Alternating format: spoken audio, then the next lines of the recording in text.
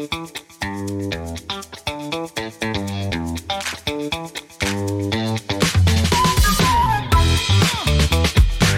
to the One Haas Alumni Podcast.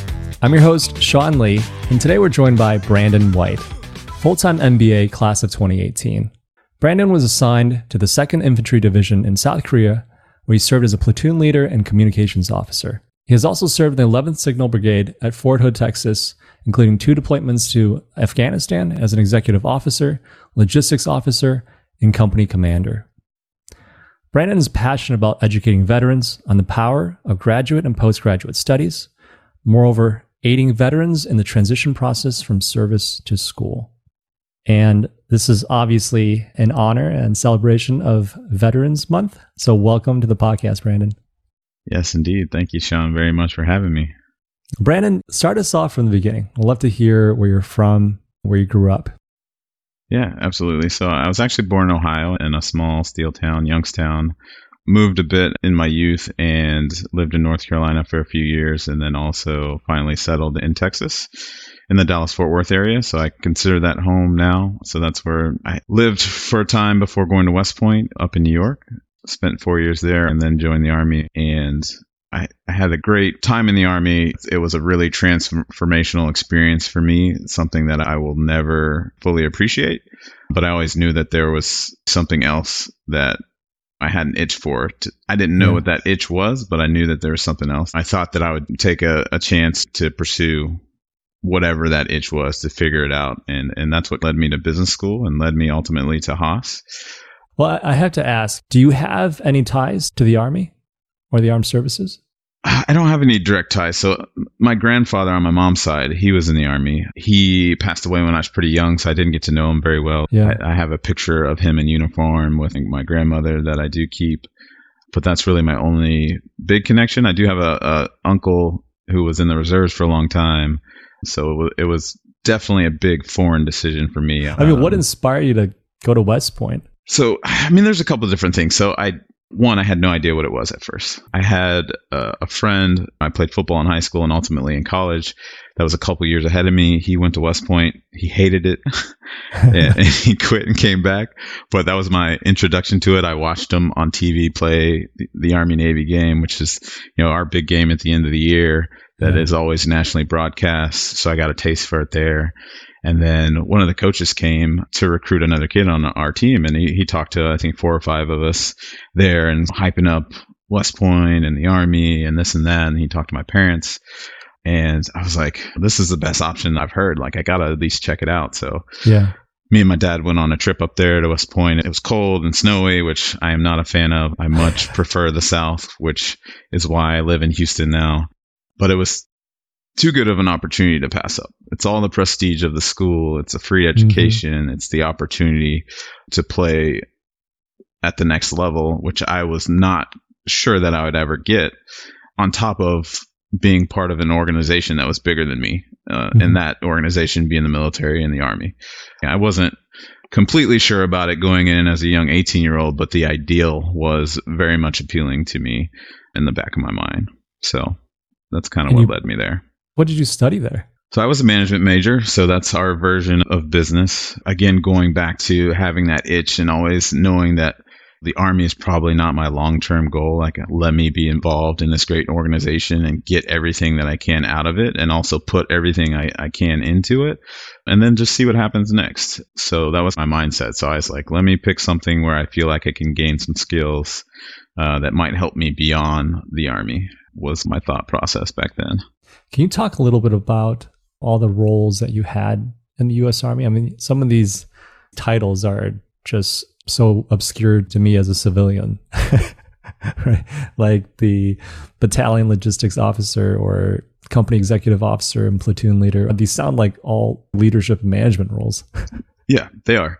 They're all leadership and management roles. The difference between most of them is a few are very operational in nature and others are more like administrative. Good examples of operational are a platoon leader. That was my first main role when I went to Korea, responsible for 15 to 20 people, depending on the time, and making sure that when we're given a mission that we're trained, we're ready, our equipment is good, and we're able to execute that mission when called upon. Mm-hmm. So you are the general manager of that unit and that group of people, which is a crazy responsibility to give to a 22-year-old at the time. And Korea is, a lot lower stakes, but I had classmates that went straight to Afghanistan and straight to Iraq, most of them. And they were leading troops, many of them like 40 soldiers at once in an austere environment. Wow. But that's what West Point is for. It's a leadership academy, and there's one example of an operational role. The other best example that I had, and probably the best experience that I had, was as a company commander. For many people, especially if you don't do 20 years, that's the culminating experience of your time in the Army. And actually, this guidon behind me is from my time as a company commander in Afghanistan. And so very similar to a platoon leader, but bigger, more responsibility. So if you think about being a general manager as a platoon leader, you'd be like whatever the next level is, district manager or division manager of an organization. So at that point, I was responsible for about 100 to 115 people. When we went to Afghanistan, we took 75 of them with us. And your scope is a bit broader because you have more experience. You actually are responsible for some of the judicial side of the Army in terms of things happen. You have to, for lack of a better term, discipline. I was going to say punish, but that sounded cruel.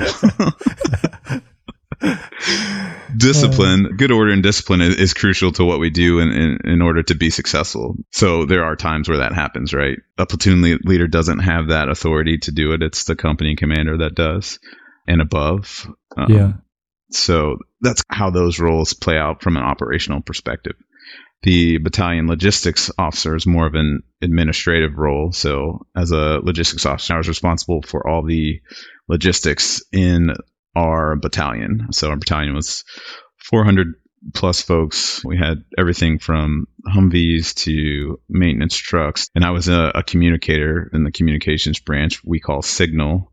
So we were responsible for everything as simple as water and food for a mission to networking equipment, switches and routers to the tactical radios that we use. We were responsible to ensure that all that equipment that needed to be there was there.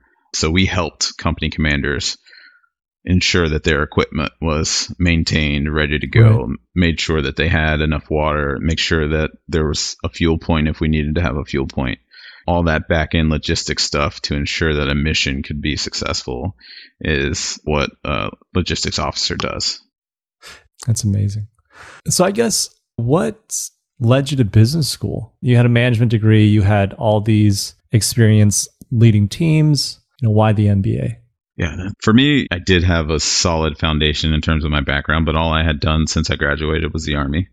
And the Army provides you with a ton of skills that are relevant to what the world does, no matter what you want to do, which is why a lot of companies have realized that vets should be sought after, not only because they provided a service to this nation, but because they have real skills that are valuable to companies, right?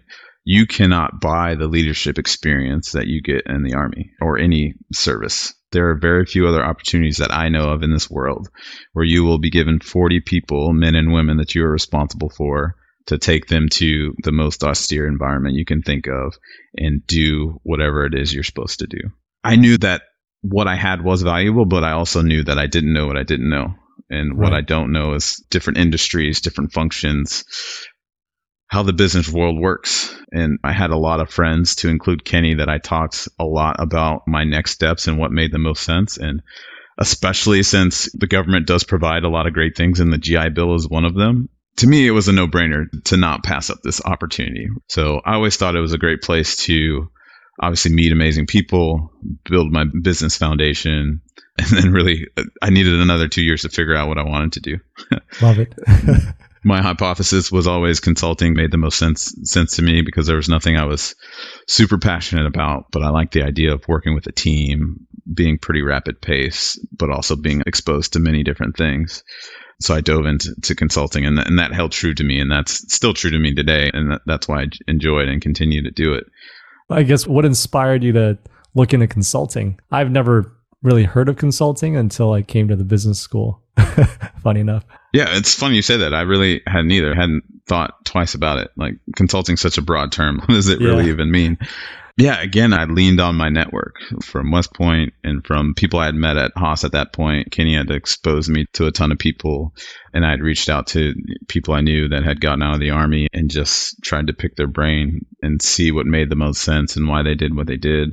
And when I listened to everyone, I heard the ins and outs of their experiences and why they did what they did. I think consulting stuck out to me as something that I could do probably immediately and add value, but also continue my education in the business world to maybe lead me to something else at some point, or maybe not.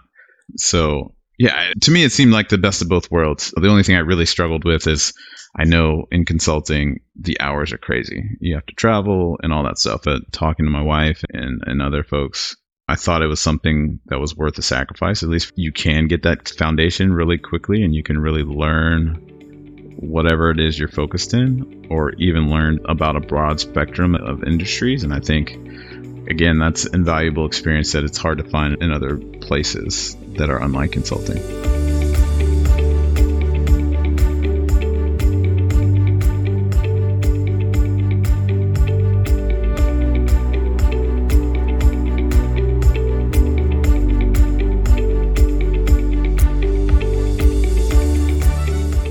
So let's segue that into what you do now. You're at EY Parthenon. Can you talk a little bit about what you do there in strategy and operations? Yeah, so at EY Parthenon, I've been here for 2 years. So I'm in what we now call our transaction strategy and execution group within EY Parthenon. So we focus on all things M&A, mergers and acquisitions, carve-outs, separations, restructuring, bankruptcies. Like, we do the full suite of services for small to Fortune 500 companies. Are there any particular industries that you've touched that you're, more passionate about or interested in? There isn't an industry that I've found myself super interested in yet. What I tell people and what I have looked for and sought after is people that I enjoy being with, a culture I enjoy being around, much like Haas. Like, Haas was a purely, I enjoy these people. This is obviously a great school, but I love the people that are here. And any place Kenny goes is probably a pretty solid place to be because I know him as a person. I've known him for a long time. But as I met other people, Haas is just a great atmosphere to grow and learn and just be around people. And I looked for similarities in EY Parthenon, where I felt like I want to be challenged, but I also want to be supported, and I want to have a good time doing it. So I think I have been able to find that, and it's never perfect. You're not going to love everyone you meet. You're not going to love everyone you work with. There's obviously going to be challenges, but generally this is an environment where people want to see what your limit is, like what's the sky for you, and try to support you in getting there with wherever you struggle.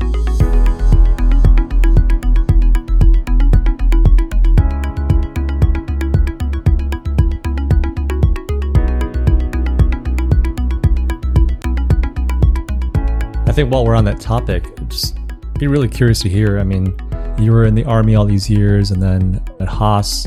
What were some of your biggest struggles that you had to overcome over the years? I don't want to call it a struggle, but doing it all with a family. Like, I have 2 kids that are teenagers now, so they're going through a lot in their lives, and they're learning and they're growing and they're hard-headed and all those things that come with being a teenager.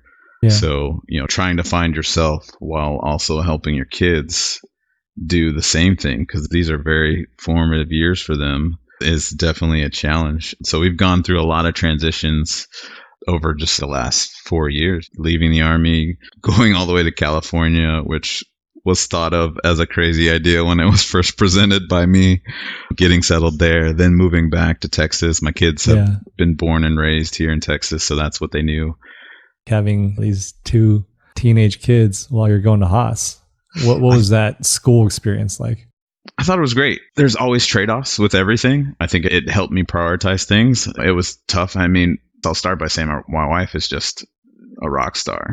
Yeah. I'm not saying it's impossible, because I know single parents that make it happen, but I could not have done what I did without her and her support. She was in school too, but she held down the fort so that if I had to go to a recruiting event or I wanted to go network or just spend time with classmates to enjoy the experience, she was the one that had to hold down the fort. And so that's number one, how I got through. There's no way it would have happened otherwise.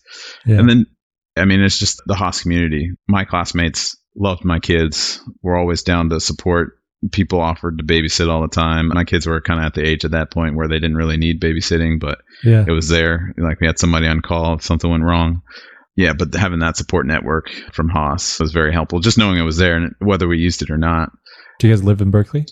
We lived in Albany. So we lived in the village. Nice. So they went to Albany schools, which was an interesting experience, but it was good overall. I'm glad that they went through that experience and came to California with me. I'm hoping that it opened up some perspective for them that they might not realize now, but I think maybe a few years down the road they will, because we went on trips. Like I took them to Nigeria, which is a pretty transformational experience for me. Like I'd never been to Africa at all. I traveled obviously with the military and some other places just personally, but going to Africa was a awesome experience. And to do that with your family was pretty, I mean, you can't beat it.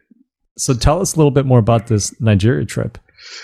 So we went there for a wedding. My classmate Akene and her spouse Omo invited a bunch of us. I want to say it was maybe like 15 of us, to include my family and classmates. Yeah, we went out for the wedding, and then obviously to just see and experience the country. So we had a whole itinerary and lots of good food and fun. And Africa is like a totally different world than what I've known and what I've grown up around. And where'd you guys go? We went to Lagos. Yeah. We spent pretty much the whole time there. We were there for 10, 11 days. We ventured out to a couple historic spots outside of the city, but we stayed in the city every night. So yeah, we went to different markets. We went to the beach one day. So I was an HSA at Haas, and we did I can't even think of the name of it. Like we did like a info session. Wow. Yeah, so we had, I don't remember how many people. It's a whole program they put together. So the first part of it was us doing like our typical info session that you would see on campus. Yeah. Here's all the great things. If you have any questions, let us know, which is really awesome when you think about it, going to another country and having people show up to see and learn about Haas. Obviously, we know lots of international students come to the school, but I don't know. That kind of really just speaks to Haas and its global brand.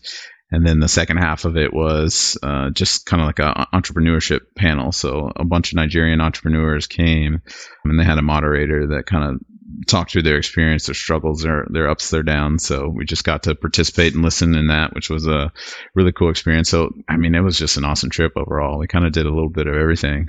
So you mentioned it was a little transformative. Did anything really stand out to you from your first trip to Africa, I guess? For me, I think it was more about my family and kind of what they were experiencing. My wife has traveled a lot. She lived in Germany for 8 years, I want to say. Her dad was military for a long time. He retired a few years ago. So she had traveled a lot, so it wasn't transformative for her. But my kids, like, they had been to a few states in the U.S., obviously Texas, saw California with us moving to Berkeley, but definitely nothing out of the country.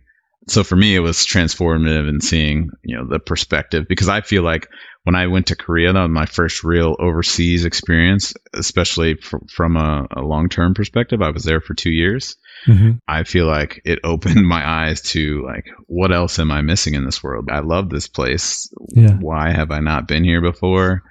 So when I thought about my experience as a 22-year-old and then thinking about my kids who they would have been like 14 and 11 at the time, something like that, and what that would do for them and maybe what that might lead them to in the future, just having that perspective that you can be very sheltered in your experiences in life, especially if you grow up in one place and that's kind of all you know, which is one thing I am very thankful for, because I didn't travel the world or anything, but I grew up in a few different states and kind of saw how people lived and differences and the good and the bad, which built me up to my experience in the Army.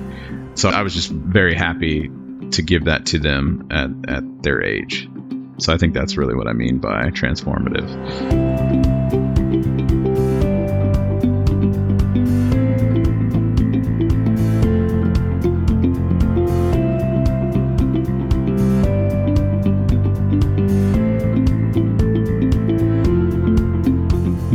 That's That's really nice.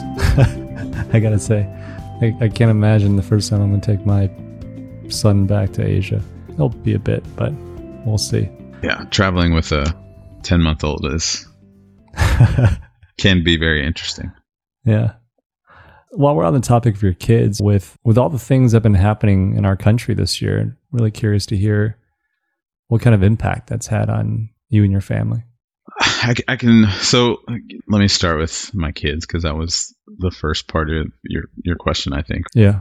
It's really hard to get anything out of, well, at least my kids. I can speak for them for sure. We've had many conversations about how you need to operate in this world, how some people may perceive you, whether you know it or not, in this world. And things really have come full circle to me as a parent, because I remember my parents having the exact same conversations with me, and I always thought they were crazy. Like, what are you talking about? No one's treating me differently. I just wanted to fit in and have fun and just be another kid. But they had obviously seen the ugly side of the world. So for them, like, they have never shown outwardly that they're impacted by it, right? In any way, negative or positive. But I know it does have an impact, right? It does. Whether you recognize it now or 10 years down the road, like I did, you'll feel that impact eventually. But for us as a family, especially me and my wife, in talking about it, there's a balance. It's like, how much I want my kids to live a good life. I want my kids to feel like they can do anything they want in this world without fear. But then there's a reality that's not necessarily true. So if I do let them go out in this world and something happens, and I didn't share things that they need to look out for, or how to operate if they get pulled over or right, whatever, then I couldn't live with that. Yeah. So I think for us, ever so often, especially as events happen, George Floyd or Ahmaud Arbery or anyone, after enough of them, we always sit down, or try to. And sometimes it's individually. I'll talk to my son as a man, or we'll sit down as a group and talk together and just have the talk. And it's hard to describe the talk because it can be such a broad. You can talk about so many different things that they need to look out for, be worried about, or just historically what has happened to disenfranchised communities. Mm-hmm. So yeah, I think when you ask that question, I think just we look for balance in the two, and like me trying to empower you with enough wherewithal and like the mentality that I can do whatever I set my mind to, and there's nothing that's going to limit me. Mm-hmm. With the reality of there are people in this world that don't see it that way. Mm-hmm. and will try to limit you or limit us as a group for whatever reason they think is valid. So I think that is my ultimate struggle, and will probably always be, honestly. It's interesting to hear that, because I sometimes struggle with wanting to ask that question. It's like what you mentioned at the beginning. Why is the responsibility always on you to push for diversity, equity, inclusion? Why is it your sole responsibility? And why, part of it's, why do we even have to think about these things or bring these things up? Yeah. And I always say this because I'm an immigrant. I moved here when I was 7 from China. Yeah. And my parents never have to warn me about anything. And that's messed up. Yeah. It's like, that's crazy. It's just so unfathomable that you have to have these conversations with your kids. But we got to fix this shit. Yeah, that's a great way to put it. Like we just have to, because if we don't, like at the end of slavery, I don't know. It's kind of hard to put this in perspective, but let's just go 40 years ago. No one would think that we'd still be in the place that we are now. Yeah. I'm assuming my grandparents, and I haven't had this specific conversation, which maybe I should, would think that we'd still be fighting some of the same fights that they were fighting today. Yeah. And it ebbs and flows, and there's definitely been good things that have happened, and there's been a ton of progress, but there's definitely still something not quite right, whether people want to acknowledge that or not.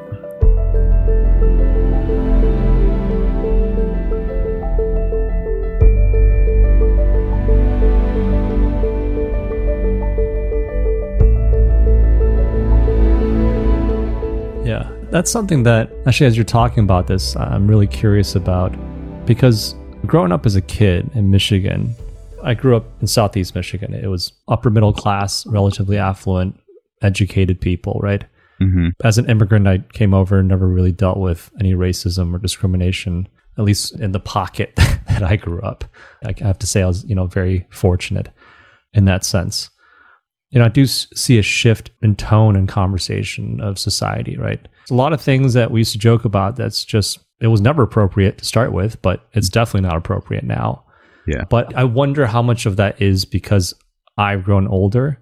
And so obviously the people around me are more aware and conscious of our biases, of even just how society has trained us to, or instilled us to have these unrecognized, anti-blackness, right? Yeah. Things that we need to recognize. But I guess, my question is, as an adult, I have a lot of awareness. And I'm really curious, in your conversations with your kids, have you seen things shift or change, at least amongst their age group, compared to when you grew up, right? When you were their age and the stuff that you had to deal with? Yeah, I definitely see a shift. And I think, that's definitely been proliferated by technology. We didn't have smartphones in high school. No. We didn't. We very much, even though many people would argue, and it's true, still live in bubbles, even on social media and having access to the world. We truly lived in a bubble in our one small town or area growing up. So that's what you knew. And it's not like you couldn't watch the news and hear about some of these things, but there was no easy access to it. And I don't know how many teenagers sit down and watch the nightly news to see what's going on. But now, with everything being so prevalent on social media and the millions of apps that the kids are on these days where they can see things, I know my kids see things as they happen, and kids talk about them. And we always ask them that, did you hear about this? Did you see that? And the answer most times is yes, because if it blows up on social media, they have access to it instantly, maybe even before I see it. So I think the awareness is there just because it's a split second and you have access to whatever that thing is, which is good and bad, because some things you might want to protect your children from seeing. Yeah. I don't want my kids seeing someone getting shot in the street while running. But I'm also glad that they are aware of it. I don't know if you would know this, but do you find that the kids and their peers are having constructive conversations around these societal issues? To what level or what depth they are, I don't know. Okay. I think that I know of kids based on stories from my daughter mainly that are willing to speak up when they see something wrong going on. Someone being treated the wrong way because of the way they look or their race or their whatever. Yeah. That probably was brought up or materialized because of everything that they've been exposed to with Black Lives Matter and with the things that sports leagues are doing these days, the NBA with the slogans on their jerseys. Kids love sports and they're into those things. Yeah. So when they see that, it's just an example, and that speaks to the power that athletes have. And I think they are very influential with the youth. And my daughter loves LeBron James, for example. So if LeBron James is speaking out against something, she knows about it, and she's probably going to be apt to agree with him, which I think is a good thing in that case. So I don't know if I fully answered your question, you did. but I do think that the conversations are being had, and but they are kids again. So they, they also talk about hair and girls and boys and I don't know, whatever else we used to talk about as kids. Sorry for going down that tangent. I just, especially because we're about the same age. I graduated in 2007. Okay. And because I have a 10-month-old and you have teenagers, I was really curious kind of what is the world our kids growing up in? Because obviously I have my glasses on and what I'm exposed to, but I don't know. I'm just really curious what they were exposed. So you definitely answered it. Good. Yeah. I love, because I think it challenges me when I think about this, because I don't always think about it, but I love to talk more about it, because in my role at EY and my role at Haas and just in life, I like to try to help people see a different perspective or think about what their life could be like in the future. So a lot of people want to have kids. A lot of people our age haven't had kids yet, or they're on the verge. So, those questions are very pertinent to them. When I feel like I can provide insights, like I always try to. So I like to think about it. I think it's challenging. And I think kids are a struggle, man. They have their own personalities, their own thoughts, their dreams and aspirations, and you might differ. And then you throw the world on top of that and everything that's happening in it. They call that parenting.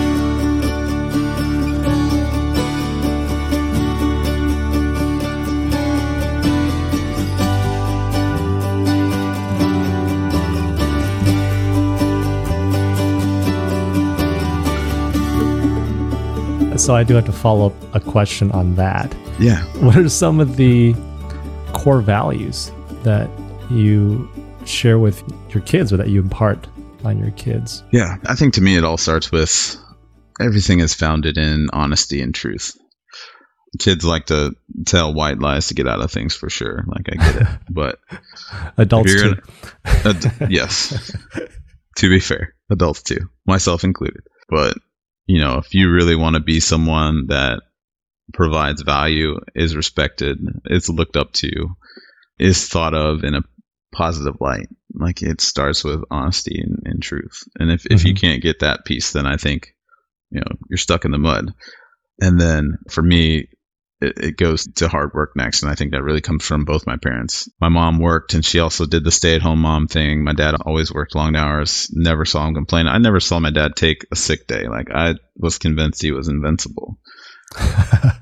So I think there's truly value in hard work. And that doesn't necessarily mean toiling behind a desk for a corporation, because I have definitely shifted in that mindset in the past few years.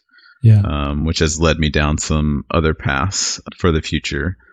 But I think whatever you do, you have to put in, like, you have to sow a good seed to reap the harvest. And if you're not willing to do that, then don't expect it. Unless, because kids are making money off of video games these days. Yeah. I'm like, I heard some folks make millions of dollars. If that's what you want to do, tell me.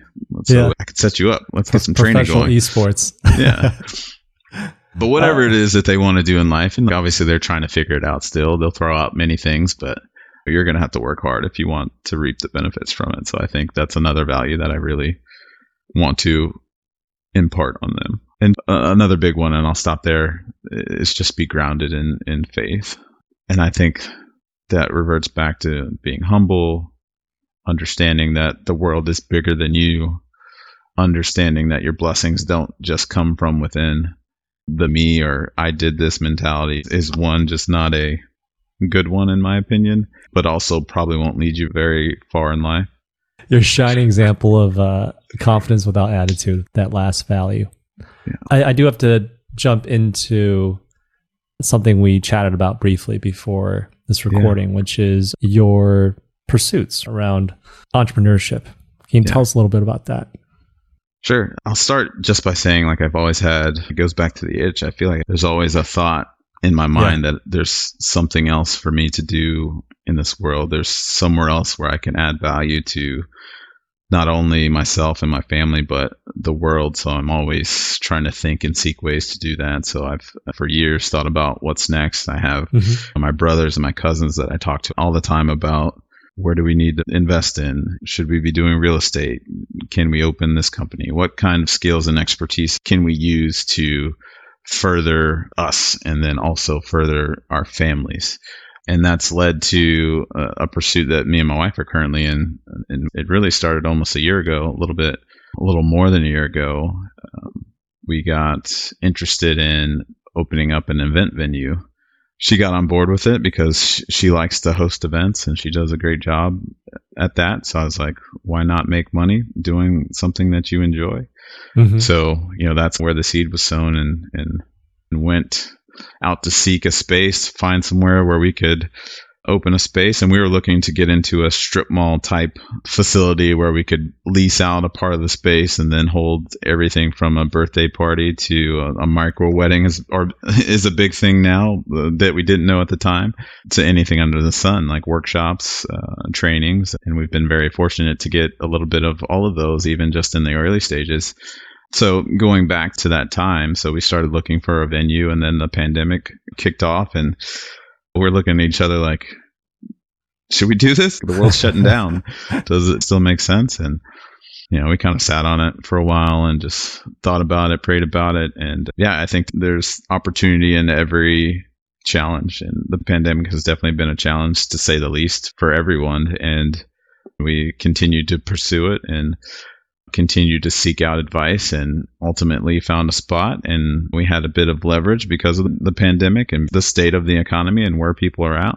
So we felt like we got a pretty good deal in order to be able to open up and start off on the right foot. That matriculated to building out a space. And as of last Friday, actually, we officially are open for business. We held our first event on Sunday. It's a church that's growing here in our area, which we are very happy to have. And we have events booked out all the way into 2022, I can actually say now, as of like 2 days ago. So, I think we definitely have a long road ahead of us. The pandemic's not over, and that could definitely impact our business. But we're going to try to find the silver lining in everything. And I think whether it's this business or something else, as long as we are willing to put in the work and be persistent, I know we can be successful. That's what we're hoping to do.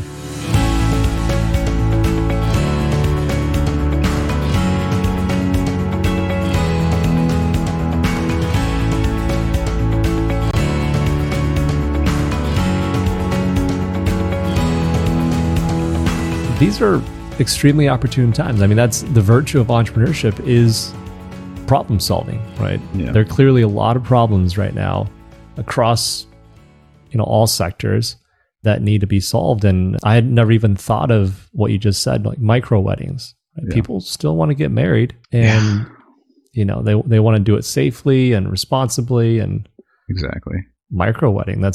Sounds amazing. Actually. Yeah. Know a couple of people that did that. Just wasn't invited because it was micro, but that is the downside. But really curious, like what are some other events that are popping up that I guess normally wouldn't happen as much outside of COVID? So we have a lady who was a gymnastics instructor. She used to actually go to people's houses and do this, and people have less appetite for that given the circumstances. But they seem more willing to have a small class of 5 to 10 kids. So it's not starting until next spring, but we have a little gymnastics class that's going to be a couple times a week. Wow. There's a lot of people that are into entrepreneurship now. The pandemic has a lot to do with that. And the millions of folks that are unemployed are the people that are seeing that could have been me very quickly. I have people in my family who lost jobs and that are trying to seek out the next thing. I've had soldiers that have reached out to me that I've worked with that are in that same, hey, I lost my job. Do you have any advice, or can you write me a recommendation? Entrepreneurship has definitely become a lot bigger for a lot of people.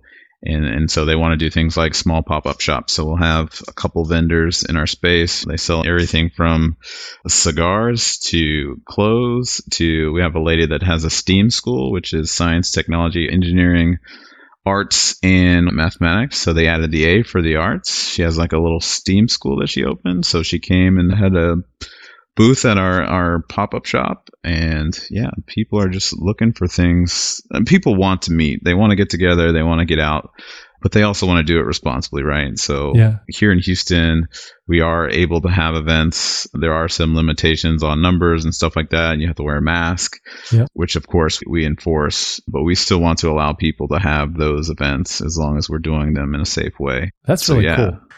Like we're talking earlier that I had a co-working space, and I actually had someone call me today, just a friend of a friend, because they want to open up a co-working space, and they were asking me for advice. And I was just telling them one of the huge downsides of a co-working space. The biggest upside is you're building community, right? But the downside is that unlike a restaurant or unlike what you're doing, an event space, once I rent out that square footage, there's no turnover on it. Yeah. Right? You can keep turning your space. If I'm a restaurant, I can keep turning over that table, and there's no cap to your revenue in a way. Whereas co-working, very limited potential. I actually never thought about turning my space originally into like event space, or just opening up for events as well. That would have been a good revenue source. Dang. And I think that's one of the beautiful things about the pandemic is like, some of these ideas are being forced into people. Like, it's like you adapt or you go out of business. You've probably heard a million podcasts or articles or whatever where some companies have done very well at adapting. There's many instances where restaurants were not able to switch to the takeout model and they didn't fare very well. And there were others that saw the writing on the wall. It's, hey, if my restaurant not open, but I still can cook, like, people will order my food because they still like to eat and they still need to eat. I mean, it's to your point earlier, we're just solving problems. We're providing a service that people need. And as long as you can do it in a way that's safe in this instance, and it's valuable, and we have the services that they're looking for, then, it's just matching. And to your point of building community, one thing that I've really loved, because we're relatively new to the Houston area, I work from home now. And this is like where I spend 95% of my time. Opening the space, I get reached out to almost on a daily basis with people I've never met before. And you get to hear their hopes, their wishes, their dreams, their nightmares, what has worked, what hasn't. And that's not in every case, because some people just want to have a birthday party. So hook them up with a birthday party, of course, come celebrate. But others are looking to do more and they want to share that with people. So your idea of building community, I hope that we can continue to do. And that's one reason it was so awesome to have a church as our first event, because the pastors of the church are very passionate about building community and helping the community out. We're looking for more ways to do that, because you can do so much with the space. You could feed people, you can teach people, people can celebrate. Like, the opportunities really are endless, and that does is build community. Yeah. Initially, when you told me, it sounded a little counterintuitive, right? Because we're in a pandemic and you're opening up a space, right? I'm crazy. But as you talk more about it, it's hitting me like, this makes so much sense. If I want to have a birthday party, I definitely don't want to have it in my house. Yeah. You have 2,000 some square feet there. I have 600 square feet downstairs. Yeah. Definitely that's a better option to be at your space. So the communities still have these needs, or just even families. And so you guys are really solving a problem for people. So it sounds like that is exactly the case. Yeah, absolutely. So that's awesome. To wrap things up, I just want to end on a lighter note. I just want to hear if there's any books or shows or anything, podcasts that you've been consuming lately. That is a great question. So I literally today just finished The Greatest Miracle in the World, which is a great story about many things that we talked about, having that drive, and no matter where you start in life or what lot you've been given, you can be successful. You are the greatest miracle in the world. Just you, yourself, and all the things that you've been given will allow that greatness to shine. So that's one thing that I've read recently. I listened to, unfortunately or fortunately, I've listened to a ton of political podcasts over the last, I don't know, it feels like forever. But that seems to be a bit over now, which I am happy to say that it's more or less done. I'm a big fan. Recently, I've, for better or for worse, been on Instagram a lot, and I follow the guy whose course I took. His name is Nehemiah Davis. Look him up on Instagram. He's a serial entrepreneur. He's from Philadelphia, was a garbage man. He worked at an airport. He had a fruit stand at one point. He had all these jobs. I think he hauled furniture, and he got fired from all of them. So he says, I don't know him personally, but he seems like a pretty stand-up guy. And finally, he started surrounding himself with the right people. He started listening to inspirational podcasts. He started saying affirmations, and he transitioned that into event spaces. And now he just does a whole lot of digital products, like ebooks, trainings, courses about entrepreneurship in general, about event spaces, about marketing, because he's pretty heavy into marketing now. And you will never hear a negative word out of his mouth. It's all about positivity. It's all about pushing forward. It's all about, I can do it. That's awesome. Any other parting thoughts before we end?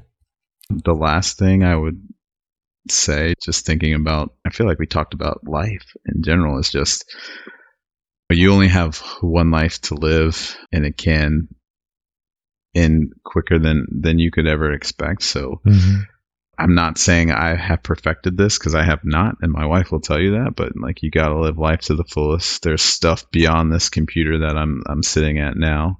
My kids are going to grow up. One of them is leaving the house very soon. Our youngest, he's soon to be 15 months. He's growing faster than I ever expected.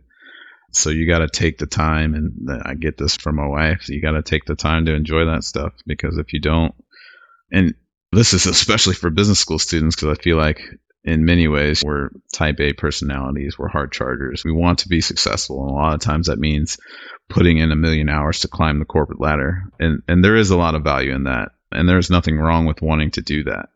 But if there are other things in your life that you see value in, make sure that they get the priorities that they deserve. Mm-hmm. Which, again, I have not perfected, but a parting thought. Thank you for sharing that. Can I give one last parting? Yeah, go for it. Because I feel like I'd be remiss to not say this, because I feel like if you're at Haas or you're associated with Haas, in many ways you have lots of privileges that others do not. Yes. And I feel like if we don't continue to try to use that privilege for good, to fight racism, to fight, there's a million isms I could throw out there.